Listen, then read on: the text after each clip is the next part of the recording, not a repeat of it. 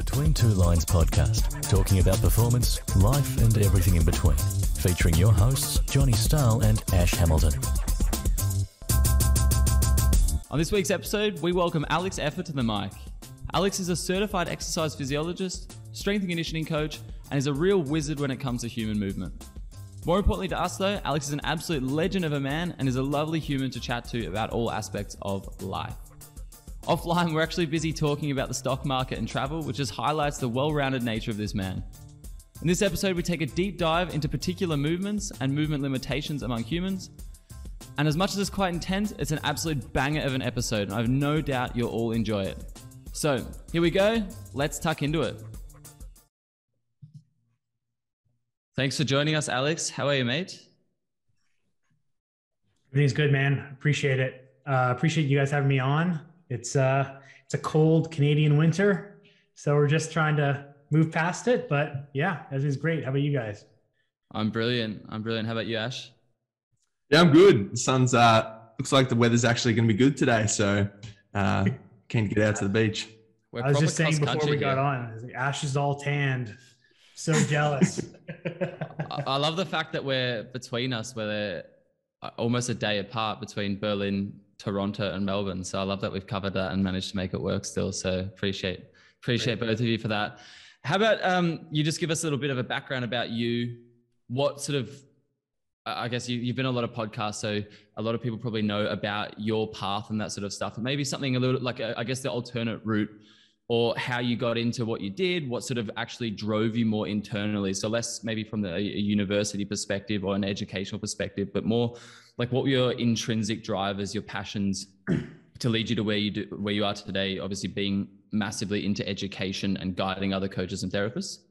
Yeah, so that's a great question. I think, when I was going through the university route, I actually did want to be a physiotherapist, and not there's anything wrong with it or anything like that, but I was kind of, when I was going through the actual clinical route, I wasn't enjoying some of the stuff that I was learning, and maybe that was just the places I was going to, but it just seemed very much like a cookie cutter approach where this person had a rotator cuff injury. Here's a set of exercises, just no assessment being done. It's like, here's a laser, let's do an ultrasound, and let's just do some banded rotator cuff stuff. And for me, coming from a sports background, I was playing competitive hockey. I played rugby in high school. Growing up, I played really every sport. It just made no sense to me. And it just wasn't as challenging as I wanted it to be. I've always been somebody who wants to seek out answers and understand complexities and try to break it down to more simpler parts. To me, the way that they were doing it, it didn't seem like there was a lot of thinking or a lot of complexity. And so I was really kind of pushed away from that. And then, as any other kid going through university or college or anything like that, I wanted to work with professional athletes. Because I played competitive sports, it's like, all right, I want to go to the NHL, like the hockey, National Hockey League. I want to get into to work with the Leafs, which is the local team. But, what I started to figure out is that it's a lot more difficult to get into that position. You really have to know people. Yeah. And so for me, what I did I applied to this local clinic near me, and I worked with stroke and MS and Parkinson's. And so it was a very neurological clinic, something that I had no plan on doing, right? I went to school, I graduated from school, and, I know eventually I think you guys are going to ask me like what my biggest mistake was, but for me, a big mistake was I thought I knew everything coming out of school. And working with that population, I realized I knew nothing, because everything that I would use from a sports performance standpoint or from a higher level exercise standpoint, that's out the window, right? Because I'm working with people who have no neurological control of their joints or of their extremities. And so I really had to rethink my process. And, from there, I was also working with sports performance gym. So half my day was going towards a neurological clinic. The other half the day was going towards a sports gym clinic or sports gym. And, I was able to integrate both systems together, which was really my first exposure into there's no one system. It's really context dependent.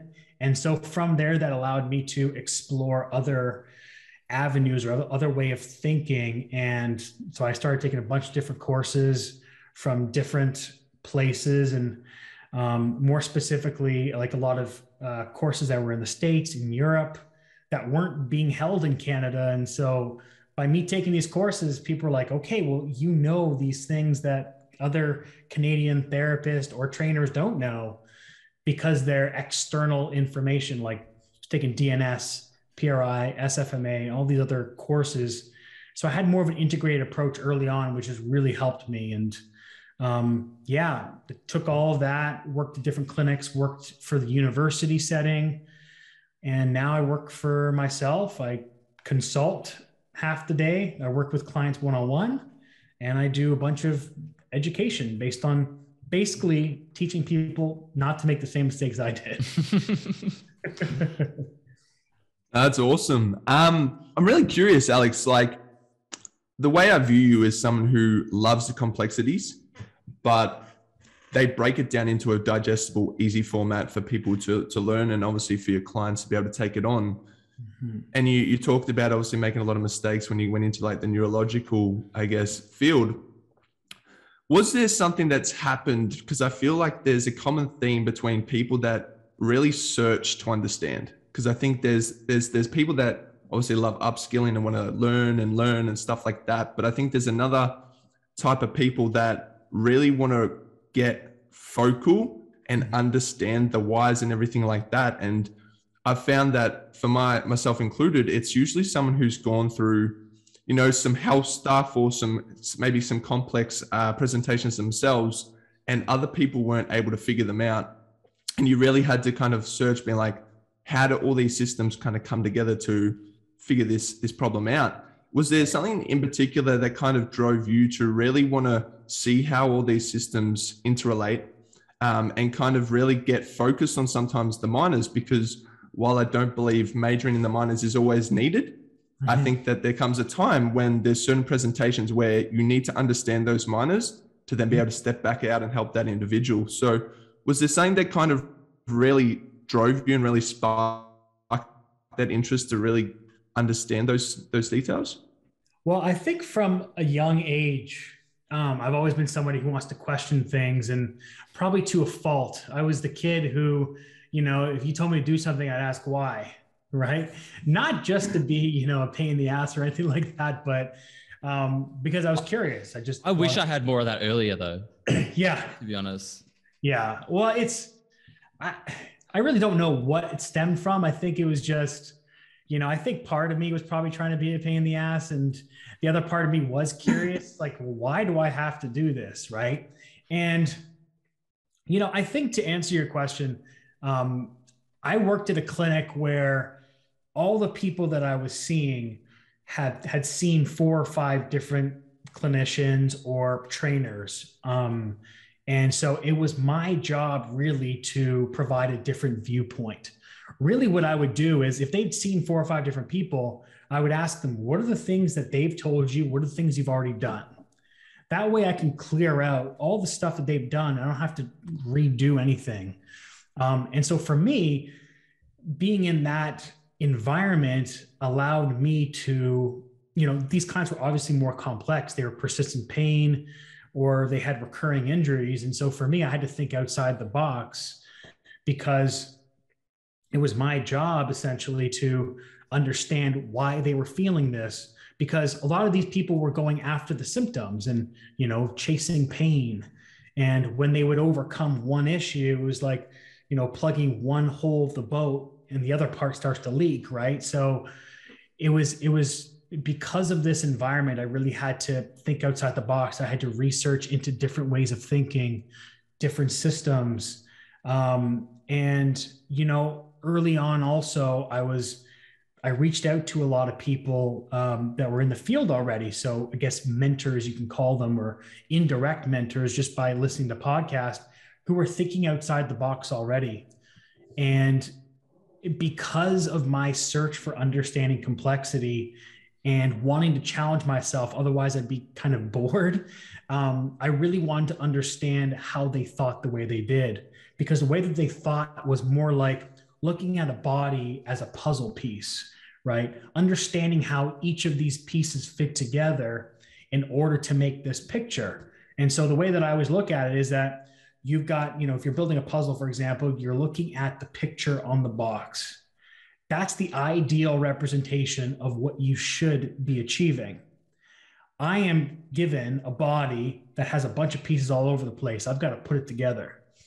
So for me, each system of thinking or different parts of my perspective equal to one of those pieces. And so I would make tons of mistakes doing this for sure, because the reality is you learn the information and then you have to logically apply it to the context you're in. And a lot of people, which you've probably seen, a lot of people do not fit any model, right? They always, disrupt, or they always are the exception to the model.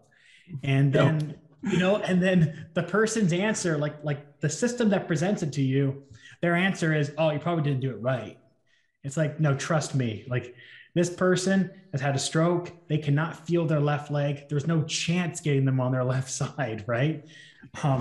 So it just, a lot of my failures, I guess, led me to understanding these things. And because these people were in, some complex situations in terms of like their body presentation, which deceived even a lot of doctors, didn't know what the heck was going on. I really had to research what the condition was that they came in with. What is the current, like in research, like what is the current protocols that they used? And if you look at the protocols, they're really like old school, like for example, your knee, it's like a terminal knee extension. It's like, all right, well, yeah, that's a very local way of thinking. So I guess, to answer your question, is from the complexities of the people that I was working with at the time that allowed me doing it. And the mixture of, hey, I'm working at a clinic part-time. The other half of the time, I'm working with professional athletes who I can't get them to breathe on their back, doing a breathing drill. How do I modify their squat in order to achieve the same results as potentially somebody I'm trying to get airflow into their back for somebody who's, pain-ridden or bed-ridden, right? So how can I manipulate the different environments using the same principles? And so, yeah, I think a mixture between environment, mentors over the years, and combining different courses. But the way of thinking that I guess I'm doing by thinking of it this way is a lot more tiring, I guess you could say, because it's a lot more conscious.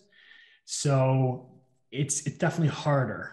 But if you understand how systems work, you'll understand how the body works, because it's just an integration of systems.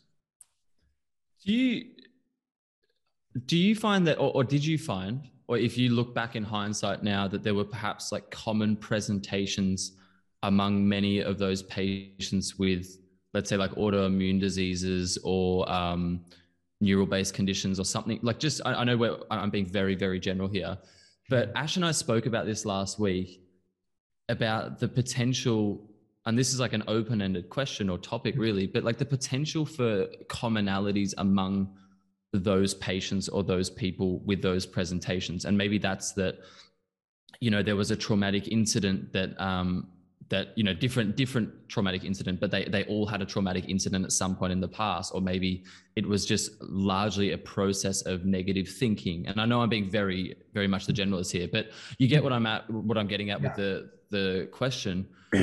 Have you thought in detail about that retrospectively, and or was there anything that you could could you draw commonalities among that?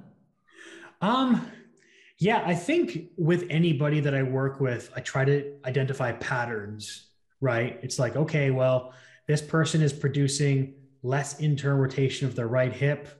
What does this mean? And then you see it pop up with other people, like, okay, reduction in internal rotation.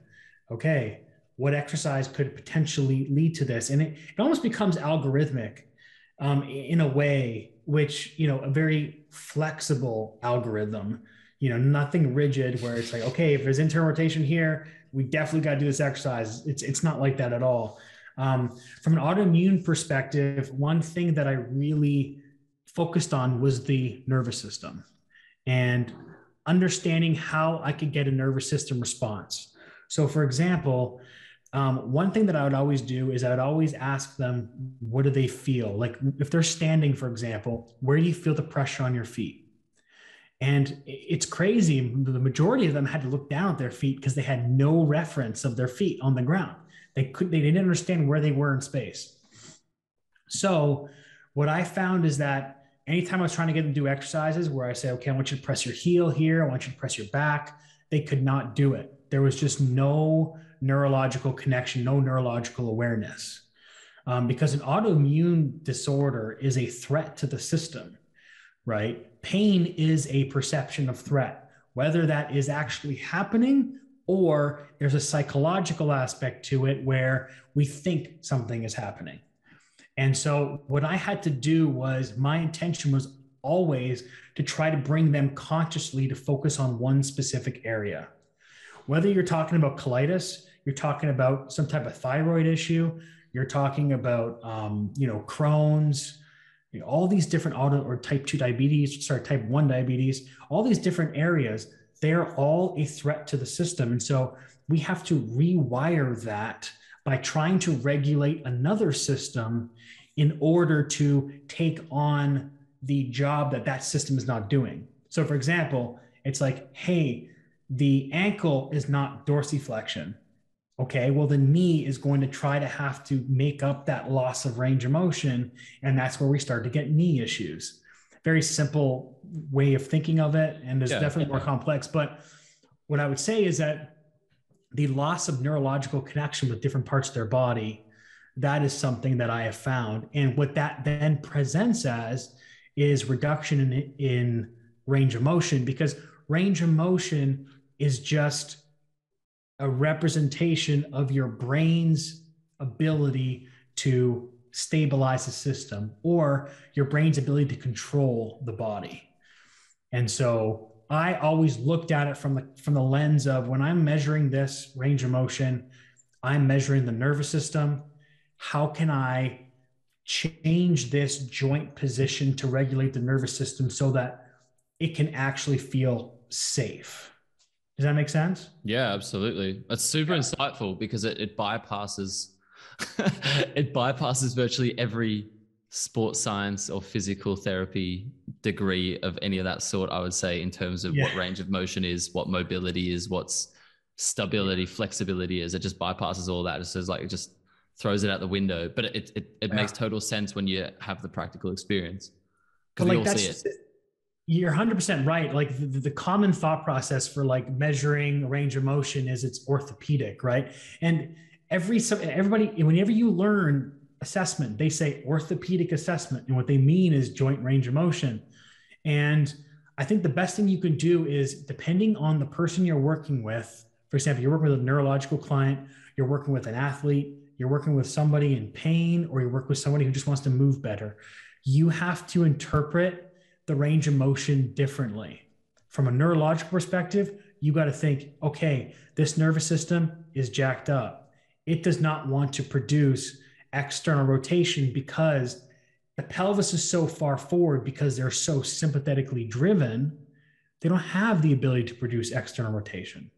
So they have to lock up certain degrees of motion to stabilize that part of the body because they can't control it. From a sports performance standpoint, this person is producing so much force into the ground that in order to overcome the amount of force going to the ground, they have to shift their center of gravity forward to put even more force in the ground. And that's how they get stronger or measurably stronger. It's not because they're efficiently stronger. It's because they've been asked to put a bar on their back and squat 330 pounds or whatever, so that they can get a 1 rep max that measures their relative strength, versus saying, hey, you are not actually that strong. You're probably actually a 250 pound back squat strong. You just arched your back to shift your center of mass forward so that your pelvis is now over your feet, which then allows you to put more force into the ground, because that's really where we pronate, kind of where the shoelaces are.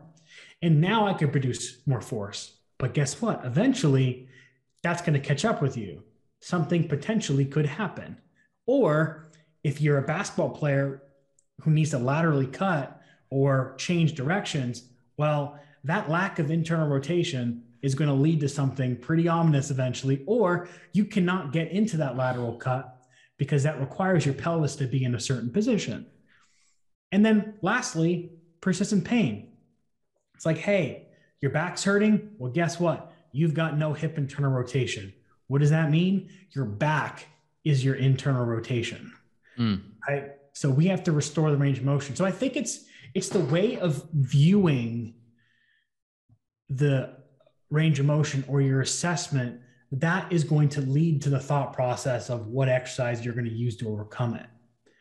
Like sports performance, I may use a lunge. Persistent pain, I may get them into a lunge, but they're going to be laying on their side, right? Neurologically, you are laying on your back in a hook lying position. I want you to feel my hand underneath your back as you breathe out. It's like I'm making them super aware and I'm reducing the amount of body parts they have to think about so their nervous system can be very focused and relaxed.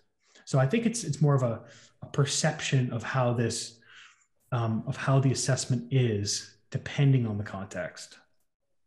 Relativity, no, absolutely. Man. Sorry, Ash. I was going to say, I was just sitting there being like, Alex Effer tearing down 1 rep maxes.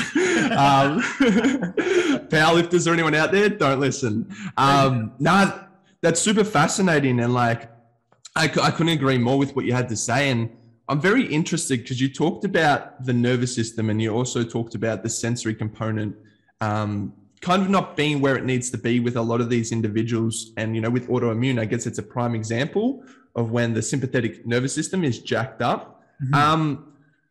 Obviously, the information you've taken from working with these individuals, you can also apply to other individuals who live quite a stressful sympathetic lifestyle. What variable have you found is crucial in terms of making these changes that you do, whether it's on the gym floor or whether it's online, to kind of stick? Because I know that one thing that I found early on was you'd make a change and then they'd go back to the very, you know, sympathetic stress lifestyle. And some of these changes wouldn't necessarily stick or kind of maintain. Is there a variable that you kind of try to integrate into your approach? Like, is it saying where you're like frequency to kind of make that change with repetition? Yeah. I think so. First of all, I'm not poo-pooing on the strength, the 1 rep max right there. That all I'm saying is that if you do 1 rep max, you should be seeing, or you should be measuring the body, like the same kind of movement, like for example, like a squat. You should be seeing how that person does it even without a bar. Although I understand that when you add weight, the body changes. But what I'm saying is you should make sure that the body is mechanically moving properly before you mark down that, hey, I don't care about what your body does without a weight. I only care about what it does with this 1 rep max. And like you're then getting a mismatch of information. It's like the bar is a constraint. So what I have to do is I have to push against the bar so I don't break, right? So it's just a measure of how much force am I resisting against this bar versus am I mechanically moving well? Because the 1 rep max is not going to be a determinant of future issues, no different than a body movement, like just like a body movement squat is going to determine anything, but a combination of both of them may make you a little bit more injury resilient, so to say. I understand there's no predictive way of identifying injury, but we can gain as much information as we can so that we can ensure that something doesn't happen. We're not overloading a system that can't handle it. So to go back to your question, I think there's a lot of different components to getting things to stick. First of all, I think there needs to be conscious awareness throughout the day. And that's hard for a lot of people, but let's just say I have somebody who sits down all the time, and they, like even like a banker, very stressful job. Well, these people have to, so they're sitting down all day, they're getting bombarded with a bunch of information. Their job is very stressful, but the stuff that I do in the session can translate to them sitting, for example. I know they have to sit. I'm not going to be able to change that. So what I get them to do is I say, okay, well, that exercise where I got you to lay on your back and you're pressing your back against the ground, you're pressing your heels against the ground so you feel your hamstrings, all that stuff. We'll do the same thing seated. What I want you to do is I want you to put a book underneath your feet to elevate your feet a little bit. That's going to shift you back into your chair. I then want you to feel your back heavy against the chair and your sit bones right against the back of the chair. Then, just to reset yourself, I just want you to push your ribs or push your body against your desk so you feel your back go heavy into the chair. It's like, okay, now they're doing something, they're aware of something throughout the day that they can do.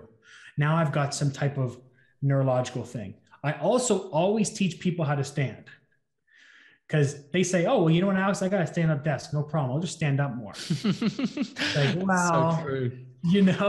That's also an issue, because if you've got somebody who's got this huge arch in their back, the center of gravity is over their toes, and they stand parallel, well, their default strategy is to either really slouch forward or to arch even more when they get tired. So I teach them how to stagger their stance when they're standing. And then again, if they've got a standing desk that's adjustable, I teach them where they should put where they should put the hands on the desk, and relative to, it shouldn't be up here, but it should be low, as if you're reaching low all the time, because that's going to reinforce the exercise of them laying on their back, reaching low, that I get them to do. So there's a transferability into their daily lives that could be contributing to this change in their body or whatever it is. The other thing to do is to keep it as minimal exercise as possible. If there's somebody who has no awareness of their body, I'm keeping them to do 1 or 2 exercises. So literally what I do is, if I'm building a program out for somebody, I will assess them, I'll determine their range of motion, and then I'll give them 2 exercises to practice while I'm building out their program. I'm like, your homework, there are these 2 exercises. And guess what? These exercises are then going to become your warm-up and going to become your cool down. So I'm hitting it at different components. Then I'm saying, so let's say, for example, it is a hook line position. So they're laying on their back, their knees bent. So it looks like they're in a glute bridge. And I'm getting them to reach both hands towards their knees with their palms up. And then the other exercise I'm getting them to do is I call it like a diamond bear, which essentially they're in quadruped position, hands and knees, and they have both hands together. They're basically creating a spade with their hand. The intention of that is to just internally rotate everything, and they're squeezing a block. It's like, all right, well, guess what? This sets up the stage for a push-up. This sets up the stage for a press, right? The hook line position, that is also chest press. That could be, a standing lunge position. It's like, hey, you know how we said there's reference on your back? Well, I want you the same type of reference when you're doing a lunge or a split squat or a squat. But then I'll just add additional constraints in place, like you're going to hold the dumbbell in front of you versus by your side, because I'm going to get your body to self-organize itself. So I think for me, it's using the assessment to determine what exercise I'm going to give them, and then basically using those exercises and manipulating them in so many different ways that it looks like a strength training routine, but it's still reinforcing the same habits they do. And then the third shot, to do like a perfect storm, I'm going to get them being conscious throughout the day. And literally, so what happened to me one time is I teach them also how to stand too. So like I said, I get them to breathe out all the air so their ribs come down. And then I say, okay, keeping your ribs there, I want you to stand up as tall as you can. And what that does is that allows them to exhale without hunching over, but they can stand up straight. so they feel that their posture is there instead of chest up, ribs back. So I was driving down the street and I saw my client standing on the edge of the street, about to cross the sidewalk. He's like, and he's just like, and so what I get him to do, because for him, breathing out all the air, I just couldn't get this. So I got him to just like exhale really quickly, like he got punched in the stomach. So like a, right. And so it tenses his abs really quickly and then get tall. And so I saw him just like, he had a briefcase in one hand, and he took both hands, put them on his ribs, and then just did a, and then stand up tall like that, and then walk down the street. It was the funniest thing. you saw it live? No, I saw it live. And then I called him right after. I'm just like, I love the posture check. But like stuff like that, right? It's just that constantly reinforces it throughout the day. So I think the 1 or 2 sets of 6 reps or something is not enough to rewire things. But if they're conscious throughout the day, it's going to help make it stick a little bit. So that's a difficult one though, because like I agree totally with what you're saying about consciousness throughout the day. But then when it comes to so that's more with static positions, right? Because when it comes to active things like gait, as soon as you try to start consciously walking and in a certain way, the opposite happens, right? Exactly. So I 100%. So I cue them how to walk too. Like my first session with people is, okay, I've assessed you. Here's a couple exercises to work on. This is how you stand. This is how you sit. This is how you walk, right? So that I get every component. Yeah. The way that I get them to walk, again, we give them too many cues, it's a no-go. I try to give them 2, right? I try to give them 2 cues, and the rest is a constraint. So for example, like I said, when they're sitting down, put a book underneath your feet. Right? Then what I want you to do is I want you to push yourself back in your chair. Then I want you to get tall. Those are the 2 cues, right? 2 cues. When they're walking, they've always been taught, just like chest back or shoulders back, chest up. They've always been taught, hey, you want to hit the ground with your heel. So what they'll do is they'll walk, they'll hit their heel, but what's happening is their leg goes in front of them.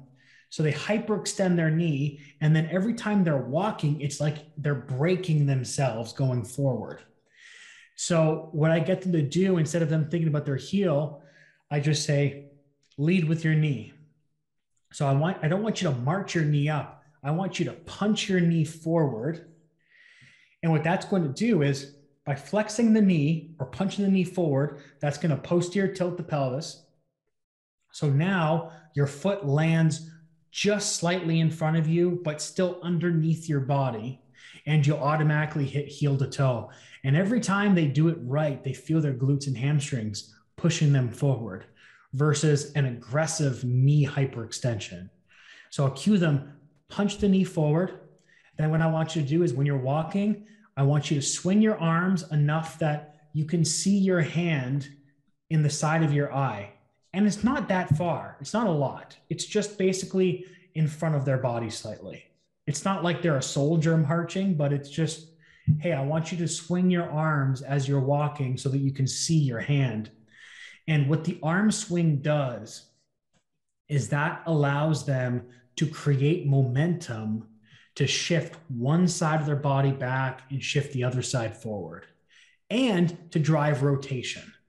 So now I'm getting this dissociation between their head, thorax, pelvis, and their foot is hitting the right position. It's hitting underneath them so that they don't hyperextend their knee. And then when they break themselves, their pelvis just falls over, and then they complain about not having enough ankle flexion.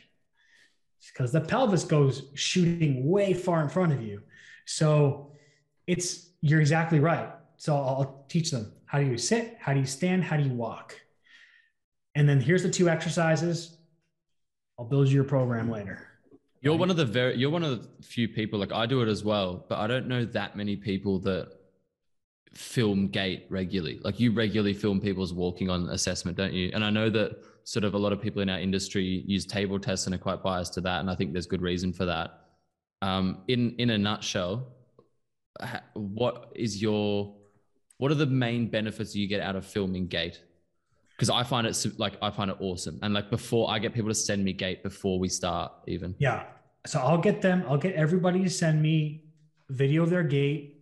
I'll get them to send me, actually getting them to send me a video of their gait is something that I've recently added.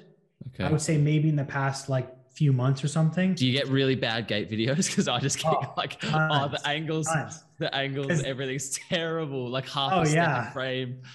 It is. And then it's like very blurry or I get tons. And so I'll get them to resend it. I'll be like, hey, I'm sorry. This is just, I can't see anything here. But what I'll do is I'll get them to send me a gait video. I'll get them to send me maybe a squat video from the back, the side, and the front. And then I'll get them to send me full posture pictures, front, side, back, and then from the mid thigh to the toes, front and back. And the full posture allows me to see how their body's fully, fully integrated, or where, like how it's just standing. The thigh to the foot allows me to see where their center of mass is. It's like, all right, this foot is in toe off. They're very far forward. And then I pair that up with the full body posture. And I'm like, all right, well, you can see the pelvis in front of the toes. You can see what they're doing at their shoulders to compensate. And then I integrate it all together with gait. So from the gait perspective, I'm looking at how do their feet strike the ground. And when somebody sends me a video, I can do like the scrubbing where I watch it very slowly. And so I can see how do they hit the ground? How long is the foot on the ground for? If the foot peels off the ground really quickly, they don't have dorsiflexion, because what happens is they hit essentially the pelvis is so far forward, they land on their forefoot and they come off the ground really quickly. So their tibia goes too far forward too fast. I basically lose range of motion in the front of my ankle. So I've got to lift that foot up. But without fail, those people also don't have big toe extension.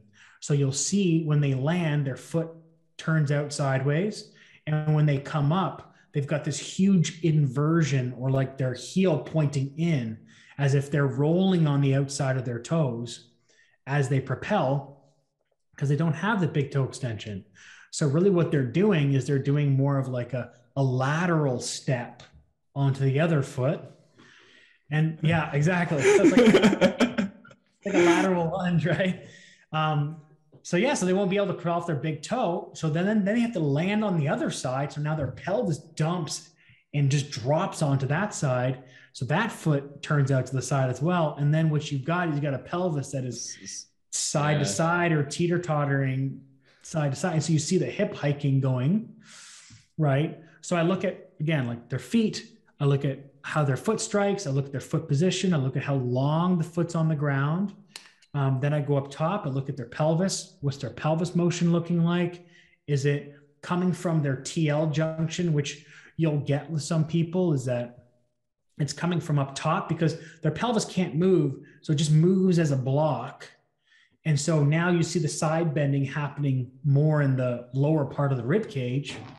So then for me, it's just like, all right, well, they're squeezed front to back in their pelvis. They're using their TL junction as their hip extension. So now I know if that space is closed, they do not have 9 degrees of shoulder flexion. Then I'll look at how their torso rotates, how their arms swinging. Is one side constantly going forward as the other side comes back a lot? How do the creases in the shirt, and you'll see like the waves of their shirt. Dead giveaway, isn't it? It is.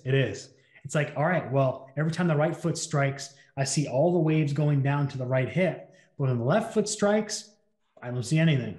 I see those right side of the hip creases still. So this person's staying on that right side as they strike, which means this right arm is not flexing forward. It is extending as the left arm is flexing forward, right? And so now I know they do not have thoracic rotation. I have an idea of what their shoulder flexion is going to be like. I have an idea of what their cervical rotation is going to look like, what their hip range of motion, what their ankle mobility is, what their knee flexion is, right? So you can look at all these different components and gain a big picture. But for me, I don't want to make assumptions, because I think that's the thing that I made a mistake early on in my career as well, is I was looking for things, like I taken certain systems that said, hey, everyone is turning a pelvis to the right. They will all have this kind of a range of motion of the hip. And I was like, all right, well, let me test the right hip adduction.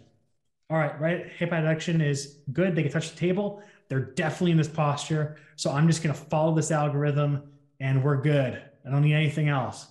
And so I was just trying to, I was the hammer and I saw everyone else as the nail. Like, I'm just going to do one strategy all the time.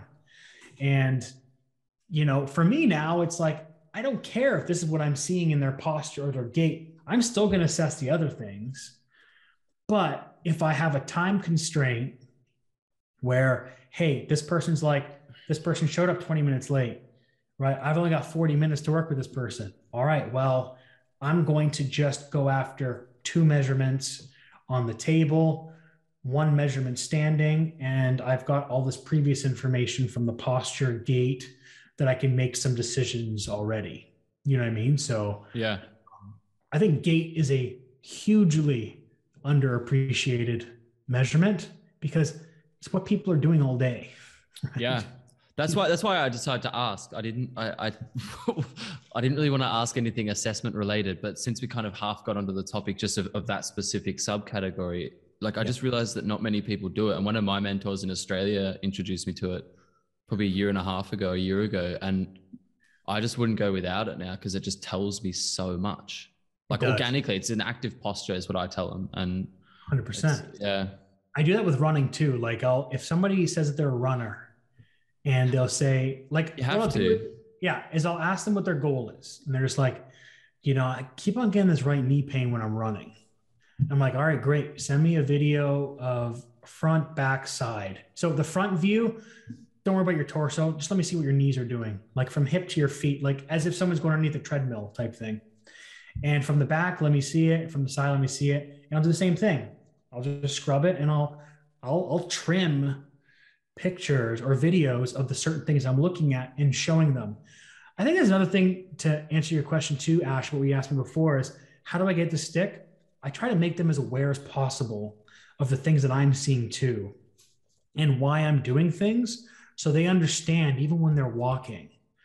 It's like, look, I'm seeing that your left foot is on the ground a lot longer than your right foot. That means, your right foot's on the ground a lot longer than your left foot. That means you don't have any hip extension on the left side, which means you're using your back all the time. That also means you're always going on that right leg. So what we're going to do is, let's get you off the right leg by giving you an exercise that pushes you to the left. Then let's give you an exercise to keep you heavy on that left side. That's why I give you a split squat, a rear foot elevated split squat on the right, where I'm getting you to hold it on your right hand. So I push you off that right side. And so I think awareness of that as well provides them with some understanding of why we're doing things. And I always, at the beginning of the session, for 10, 15 minutes, I show them exactly the things that I'm looking at, so that the time they spent sending me these pictures and videos was useful. Like, it actually helped with their treatment. So they're like, so anytime I ask them, hey, I need you to send me this, they're more than willing, because there's a reason behind it. So I think it's buy-in is how it also, because if we're just manipulating the nervous system has to understand what we're doing. And it has to understand, what the exercises are going to do to change the pattern that it is presenting with. Strategy, pattern, posture, whatever you want to call it, that's what we're looking at. And movement is just a dynamic pattern. That's all it is. And we're just trying to manipulate it by providing an exercise that gives a different pattern, so that we can say, hey, this is the pattern that I actually want you to use. Because the pattern that you're using is just one pattern. If you were to, if you're playing soccer or football, if I need you to do a lateral cut, every time you do a lateral cut, it's a different movement. I need to expose you into a position that allows that to happen. Doesn't mean I need to train 1,000 different variations of lateral cut. That's not what your brain, that's not how your brain processes information. It needs to understand the central premise or the principle of how to manage the force. What position is my foot? Shin, knee, hip, torso. And then when it's in a similar position, it will reproduce that pattern. Our brain thinks in patterns, doesn't think in individual aspects because it's too much information. I'm just sitting here being like, I love this. I love how everything you've said today, it's just reinforcing that pattern, whether it's from the start with the intake process to the exercise and the assessment to kind of like how you take these, I guess, main things you want to work on and you just kind of disguise them throughout the program, but it has that same underlying, principle of what you want to change. And I love how you also kind of address those outside the session things, like, with the sitting and the standing. And there was one thing I wanted to ask you about kind of like feet. And I'm curious to kind of see, because I personally think obviously there's a lot of things to consider when it comes to the foot. Obviously, you've got, where are they in space? Like, is there center mass forward, which is obviously going to change how the foot articulates with the ground. But then you also got to look at, I guess, a focal strategy, which is like, can that foot actually move? And that obviously is going to be potentially influenced from up above as well. Yeah. When it comes to kind of like making changes at the foot, obviously, I'm going to assume that you're going to make changes above, which is going to probably impact the center of mass. And you're probably going to try and get the foot moving so the bones can articulate to take the muscles through a full range of motion. How do you kind of go about, is this where you kind of reinforce, I guess, the walking strategy to kind of, I remember Bill Hartman first talking about was like interference. And for me, in my head, I'm like, all right, say someone does 10,000 steps. That's potentially a lot of interference to the changes that you're going to try and make at the feet. Yeah. And I'm wondering whether you look at maybe shoe wear or what kind of like strategies maybe do you implement that walking strategy when you are trying to make that, I guess, changes at the foot? Because I've noticed that depending on the person and the interventions you provide, again, it can be short lasting because of all this interference. Yeah. Yeah. I don't cue gait too much. Like the way that I cue gait, as I mentioned before, like the arm swing and the knee, that's about it. Because what my thought process is that your body should be self-organizing every time it strikes the ground. And what I'm going to do is I'm going to put the body in a position that allows for gait to be more effective. So basically, I use the assessments to determine what's going on. I don't use the assessments as exercises. Yep. Right. Yep. So from the foot perspective, so what I'll do is because I look at the foot from the picture perspective, like I said, from an assessment, I have an idea of where they are in space. Is there calcaneus everted, inverted? How is that related to their tibia, like the proximal tibia? Is their proximal tibia externally rotated, internally rotated? What's the big toe doing? Is the big toe have a little bunion on it? Is it hugging the second toe? If it's hugging the second toe or got a bunion, I know they cannot propel off that big toe. What's the fifth toe doing? The fifth med head also has its own independent joint axis, just like the first med head. The other three toes, they move as a unit. So I think of these as like a paddle, like an anominate, right? Whereas like the other two, like the thumb and the pinky, well, we've got a hip and we've got a sacrum. Those move independent from the pelvis, right? So we start looking at the foot and we can make some associations as to what's happening at the pelvis just by that, right? We've got, a thumb that could be arguably considered a femur or a hip joint, right? So if it's adducted, which hugging towards that second toe, then I know that I've got a femur that's probably externally rotating. So then I know I don't have any internal rotation of the hip because I cannot extend the big toe. Can you maybe just explain why that equals an externally rotated femur?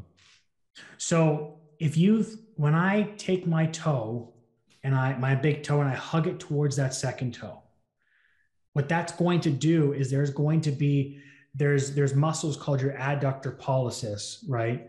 And if you actually look at the bottom of the foot, it looks like a number 7. Like that's what like the muscles look like. It looks like number 7. And what that muscle does is it'll pull the second toe towards pull the first toe towards the second toe. And then all the toes will eventually, if it keeps on going, they'll crumple up and create a very high arch. So when that big toe goes towards the second toe, I've got this moment of external rotation of the foot. So the foot starts to turn out. Then the tibia will turn out. And eventually, if I go far enough, that femur will also turn out. Yeah. But what it's telling me is, hey, my pelvis is going so far forward, I need to break myself from falling on my face. So I'm going to turn my feet out in order to do that. In hockey, when we really are taught how to skate to start, they call it a snow plow. And that's just like, stop yourself from falling forward, right? It's the same premise. It's just your feet are turning out. And so your femurs are going to turn out with it. And that's going to be secondary to a pelvis that's going forward, right? I'm not sure if you guys show like video or anything like that, but it's just like, I take the bottom of the pelvis, I push it forward, I keep the femur where it is, and you can see it just externally rotates by going forward. Yeah. And that's a foot that's turning out, right? Yeah. So the best way to think of it is like a sway back. Somebody's got a sway back, everything just turns out. Yeah. Start looking at the association. Then I look at the pelvis, then I look at the rib cage in terms of like hip flexion, straight leg raise, shoulder flexion, internal, external rotation. I look at these measurements and I can determine the shape of that structure. Now, how I use the foot, we have to think that we've always been taught proximal stability equals distal mobility, right? But force travels from our foot or our hands to our shoulder.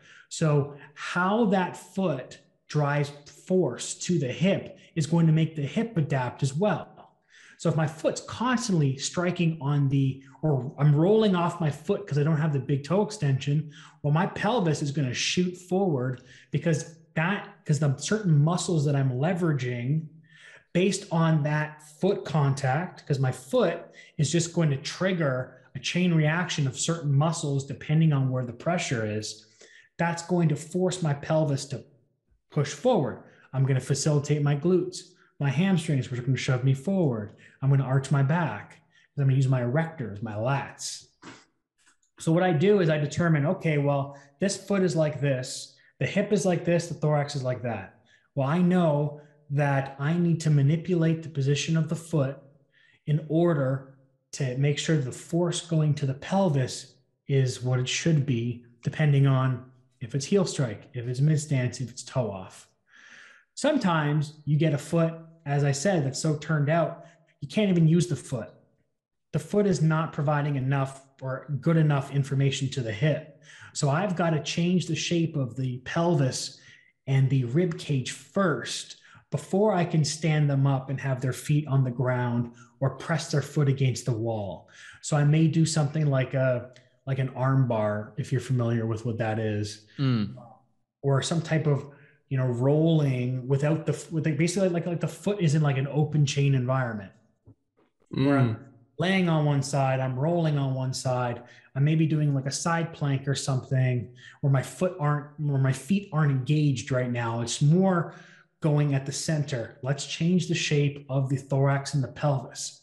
Then I've created space up top saying, okay, in order for me to internally rotate my hip, I need my innominate to close. I need my thorax to laterally compress. So I'm going to do exercises that do that. Now I've created the space. I've taught the rib cage and the pelvis how to do it. Now let's integrate it with the foot. Now what I may do is I may do a foot on the wall cross connect, or I may do like a half kneeling where my knee is going towards the wall, but I put something underneath my toes So I maximize dorsiflexion, internal rotation on my ankle, so my foot doesn't have to turn out every time I hit a certain degree of ankle flexion. So by being in that 90 degrees of hip flexion, we know that muscles change their orientation or change their contraction to become more internal rotators at around like 60 to 90. So I get that the hip. So now, but the hip's already been taught that. The hip knows how to get into an internally rotated position. Then I bend the knee. Well, that requires tibial internal rotation. Okay, great. So I'm getting the IR there. And then dorsiflexing the ankle, I get IR at the ankle. And then I'm going forward and back, teaching my center of mass how to maintain the internal rotation when the center of mass goes forward and when it goes back, so I don't have to turn on my foot. So for me, I will use the foot to change the pelvis, or I will use the pelvis to change the foot. It's just a matter of how limited they are. If they're very stiff, I can't use the foot. Their center of mass is too far forward. If they have some mobility, but we need to restore more, then I will use the foot, because the foot is either something that is going to propel me forward, or it's going to shove me backwards. Yeah. Depending on how you go about it. Exactly. And that's really what it is. As you mentioned before, Ash, it's a center of gravity game, right? Like am I trying to get back on one side? Am I trying to shove my center of gravity back on my left, push my right hip forward, or propel my right side forward, or the opposite? You know, this whole thing about we need to always go, we're always on the right side. Our left hip is always forward. You know, I've seen people who've got a right hip that's forward too. And so what we need to do is we need to bring that right side back first before we can push them to the left. It's not always a push to the left, right? And yeah, that's a bias that I don't know if I can fully agree with. Like, I think when as you were saying, like for those that think like 100% of the population are set like that, I think it's dangerous territory, because again, you've already, whether you think that or not, you've already diagnosed or assessed before you've even looked at them. And I think that's really, a bit dangerous. Yeah. And like we've been talking about patterns, right? Just based on the amount of people that I've worked with, I see them as 4 or 5 different patterns of a pelvis position and how that relates to the thorax. And all of them change how the joints move, right? Like I see somebody who's got like a bilateral orientation where both sides are going forward equally. I see one where the left hip is going more forward compared to the right. I see another one where the left hip is hiked up and the right hip is more forward. So it's almost like a tuck under with the right hip. And then I see variations of all of those and how that relates to the torso. Because if my left hip is being shoved forward, I have to lean back somewhere. Where am I going to lean back? Onto the right side. Right. And conversely, I find that like you see shoulder injuries. I'm sure you guys both would have seen how much shoulder injuries influence something like that too. 100%. Like it was shoulder injuries with poor rehab. Yes. Where they're like, yeah. Like I had one guy was like, I was 18 and I just finished school and I wanted to go out with all my mates and like really smashed my humerus and I just wanted to get back out there with the boys. So I didn't do anything. I'm like, yeah, well, you're paying for it now, pal. So, exactly. Yeah. Oh yeah. They're just like, yeah, I've sprained my ankle before. And I'm like, oh, what'd you do for it? It's like, nothing. I just let it heal. It's like, okay, well, yeah, no wonder why you're feeling some stuff going on. Right. Yeah. But no, 100%. It's overuse or constantly driving one strategy, or because remember, like if you have an injury or you got some type of bone break, you've changed the constraint at that place. And so you may never get full range of motion in that area, or it's going to take a lot longer. But as you said, this will be the driving force. And a lot of times they won't feel it in their shoulder.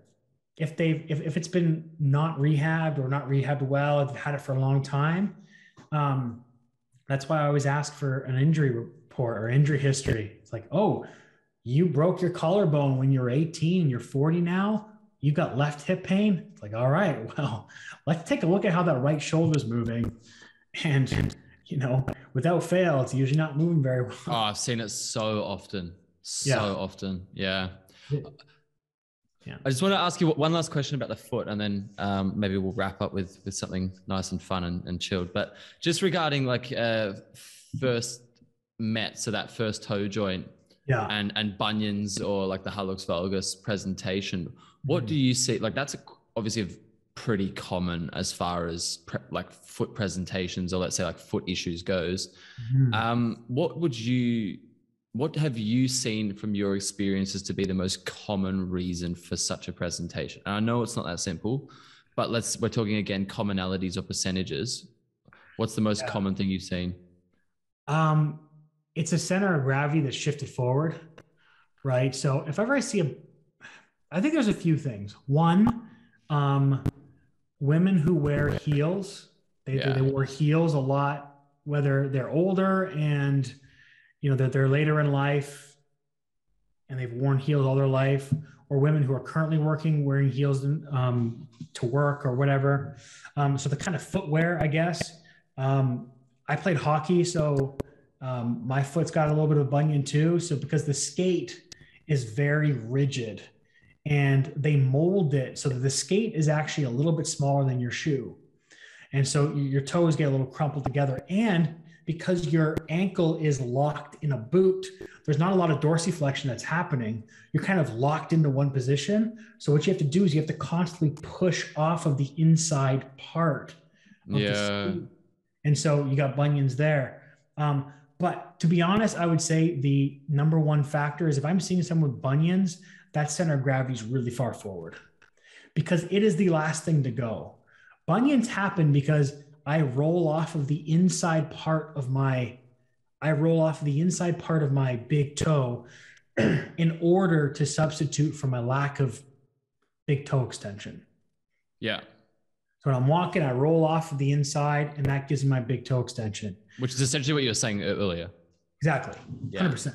And so for that, it's like, all right, drive the center of gravity backwards and then see what clears up. If you've got a structural change at the actual first med head, it may be difficult to, if they need like surgery or something, it may be difficult to change that, but you can still help with the mobility of the foot because really what a bunion is, it's you've got a first med head going one way and you've got the phalange joint or the big toe joint going another, and that creates a twist. And so if you understand that, what you can do is you can untwist the joint. Yeah. As if it's like a knee, because the big toe is like a knee, right? If you actually look at the joints, I mean, if you look at the bottom of the big toe, like, look at that. Yeah. Behind the knee, right? So you can determine, you can look at the big toe and be like, all right, I need to untwist the big toe a little bit, because what'll happen sometimes is with normal pronation, for example, you need a heel to go outwards, evert, and the forefoot is going to go with it, right? With someone who's got a bunion, it is a twist in the foot. You've got a calcaneus going the opposite way as the forefoot. And so what has to happen is now you roll off the big toe, so that because the big toe is being essentially twisted and torqued because it's not matching with that calcaneus. And that is all secondary to center of gravity being too far forward. Yeah. And it's essentially, it's a symptom. It's a reaction. Yeah. That is where the person is applying force into the ground. That is their internal rotation strategy, because they cannot do it with the hip. Yeah. Super interesting and concise summary. Thanks for that. I don't know. How's Ash doing? I think his internet, he's a bit down on internet. Frozen. Well, last question. What are a couple of things on the bucket list? What are a couple of things that you haven't done that you're dying to do? I don't know if you've traveled much. Yeah. Like in general, business, life. Just life, man. We're humans at the end of the day. Business is just a part of it. That's it. Well, speaking of the fact that you're in Germany, one thing that I've always wanted to do is to go to Munich to Oktoberfest. Oh, it's the wildest thing, man. I love, one thing I love is beer, like good quality beer, not like, not like the brand names and stuff, but like wheat beer is my favorite. I love to go to Oktoberfest. Me and my wife were talking about that because we're supposed to do some in-person courses. We're supposed to go to like Spain and a couple other courses, but like with COVID, who the heck knows when that's going to happen? So love to be able to travel to Europe in October, go to Oktoberfest. That's one thing I've always wanted to do is Oktoberfest. Another thing, honestly, is to go to Australia. I've always wanted to go to Australia. Check it out. Looks awesome. Met a lot of good Australians. Couldn't you guys? So we're all right. Last. It's funny you say that because that's like the two things that have like I'm from Australia, grown up there, living in Germany, and I've been to Oktoberfest, and it's literally like it's heaven. It's just it's God's gift just for 2 or 3 days, and then there's a second one in Stuttgart, which is where my parents are from, which is a couple of hours west of Munich. And that's with a lot less tourists, but it's a little bit more kind of original. And that just goes off just as much. And I went there with my parents a few years ago, and we all just got completely lit. It was the funnest thing ever. But yeah, man, if you go, we'll have to definitely, I'll be the first person to get a train down. Yeah, I'll let you know. You can show us around. And absolutely. I've always wanted to travel around Switzerland and Austria. Yeah. That area as well. I mean, which is kind of like in the same area, like Bavaria, Austria, Switzerland. What else on the bucket list? I'm actually going skiing there in a couple of weeks. Flying into Salzburg and then driving, I think like an hour and a half to go skiing there. So I am excited. Yeah, I'll send you a few videos. Yes, please do. But you know what? The problem, the nice thing about you in Europe is you're able to fly, fly around or take a train. Yeah. It's not a big deal. For us, we're in Canada. It's the second largest country in the world based on landmass. For us to fly, so if we want to go to Vancouver, which is the other side of the country, I'm not even on one side of the country. I'm somewhere close to the middle. It's about 5.5 hour flight. Yeah. Right. It's like the same flight, like same amount of time as it would take to get to like England or even Berlin, I think, or Frankfurt. Yeah. It's crazy. So we can't really travel much. If we want to drive, it's like an 8-hour drive. It's decent. And there's not much. That's the thing, man. Like I think about if I'd want to move back to Australia in the near future, I'm like, the opportunities are too good. Like I flew to Portugal in December, super easy, book flights we paid 30 euros to fly to Latvia return. And you're just like, this is too easy. Like it's unfair. Yeah. It is. So, yeah. To fly within country, you'd think that we'd get a good deal. No, it's like $800 to fly to Vancouver. Same with us. Yeah. You know what I mean? Within our own country. So Europe is it makes so much sense. You go there and you can go to 5 different countries and it costs you the same amount as your plane ticket there. Right? Absolutely. It's not bad. So I'd say like a lot of my bucket list is traveling.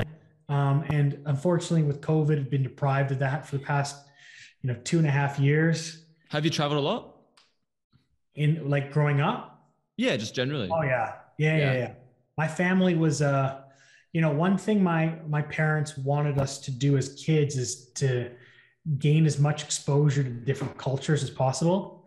And my parents are accountants, so they're very good with their money. But what they would do is they would save every year. So we'd go on a trip, and a lot of the things that we did because we were kids and it was easy for them too, was we go on cruises. Amazing. And I've got family in England. So we usually depart from there quite often. So we'd go there, visit them, and then we go on a cruise. But it was our ability to see a bunch of different places like Mediterranean cruises. And it was more like a taste, right? It was like, all right, I would definitely go back to this place. This is good that we're on a boat for this place because I would not want to fly here and find out this is what it is. You know what I mean? So, no, but it's allowed me to see the pyramids. It's allowed me gone to Turkey.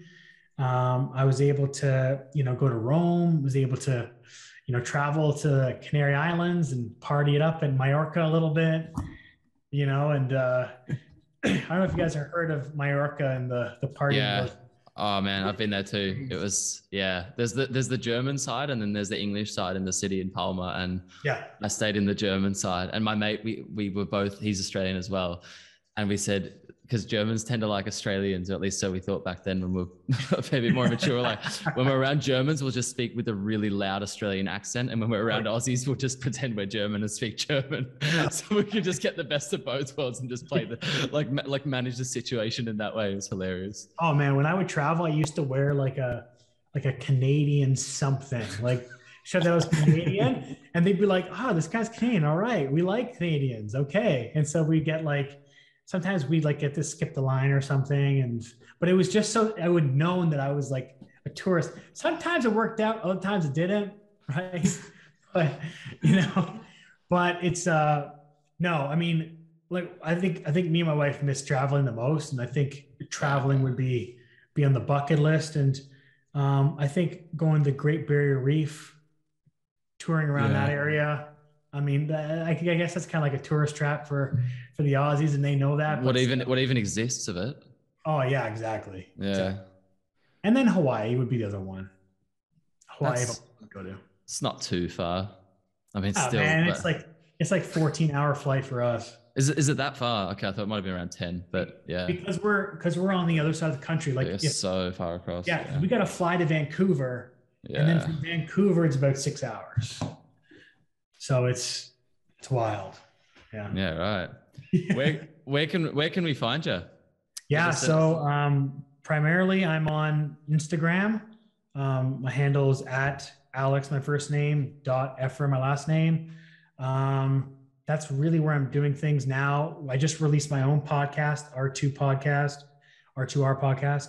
And other than that, I just run courses, talk about my principles, evolve mentorship, and coming out with a lower body program whenever this airs. Like right now it's coming out for next week. So first week of February. And just primarily on Instagram, hopefully to get on YouTube soon. Hell yeah. No TikTok? No TikTok, not yet. I don't understand it, man. I feel like, you know what? I look at TikTok and I feel so old, but I'm not that old. Like all these kids who are just doing these dances. I'm like, I can't picture myself. I move like a walking refrigerator. I don't think I can show as much grace as they do. I started fucking ticking and talking last week, but it's just like it's I don't know. I'm just basically transferring Insta content over, but I'm planning to try and pretend to be funny or something. That's just like I don't think I'm that funny. So like I don't have the dance move or the comedy to be able to do that. So I think it's I think eventually I probably will do TikTok. I'll probably just like, as you said, like transfer the information there, see what happens. But man, like as you said, I don't know how much time I can commit. Like I got to find time to be able to do that. It's a different beast, and understanding trends and keeping up with trends and music trends, all this other stuff. Right? Just make an investors TikTok. Exactly. Yes. Exactly. Tell people how to invest stocks and understand business. Yeah. No, that'd be. Or even better, a wheat beer tasting one. I reckon that would be your forte. I reckon. Oh man, you know what? That's a good idea. I'm just gonna record myself with like some music in the background, just drinking beer. You have to get a massive froth. You have to get a massive froth mustache. It doesn't count. I'm just gonna do like the Gladiator, like thumbs up, thumbs down. You know what I mean? Goes viral. Oh, that's awesome, man. That's awesome. Nah, thanks heaps for coming on, Alex. It's always a pleasure hearing you speak, and I just can't get over the TikTok thing. Yeah. We should set up another half an hour and make a rule that we're not allowed to talk anything about the industry. We're only allowed to talk about beer, travel, and investing money. I like that. Talk about Bitcoin, talk about cannabis companies. I like it. The man. Have a great afternoon, brother. Yeah. Thanks, guys. I really appreciate it. Take care. Catch you, man. The Between Two Lines podcast, talking about performance, life, and everything in between. Featuring your hosts, Johnny Stahl and Ash Hamilton.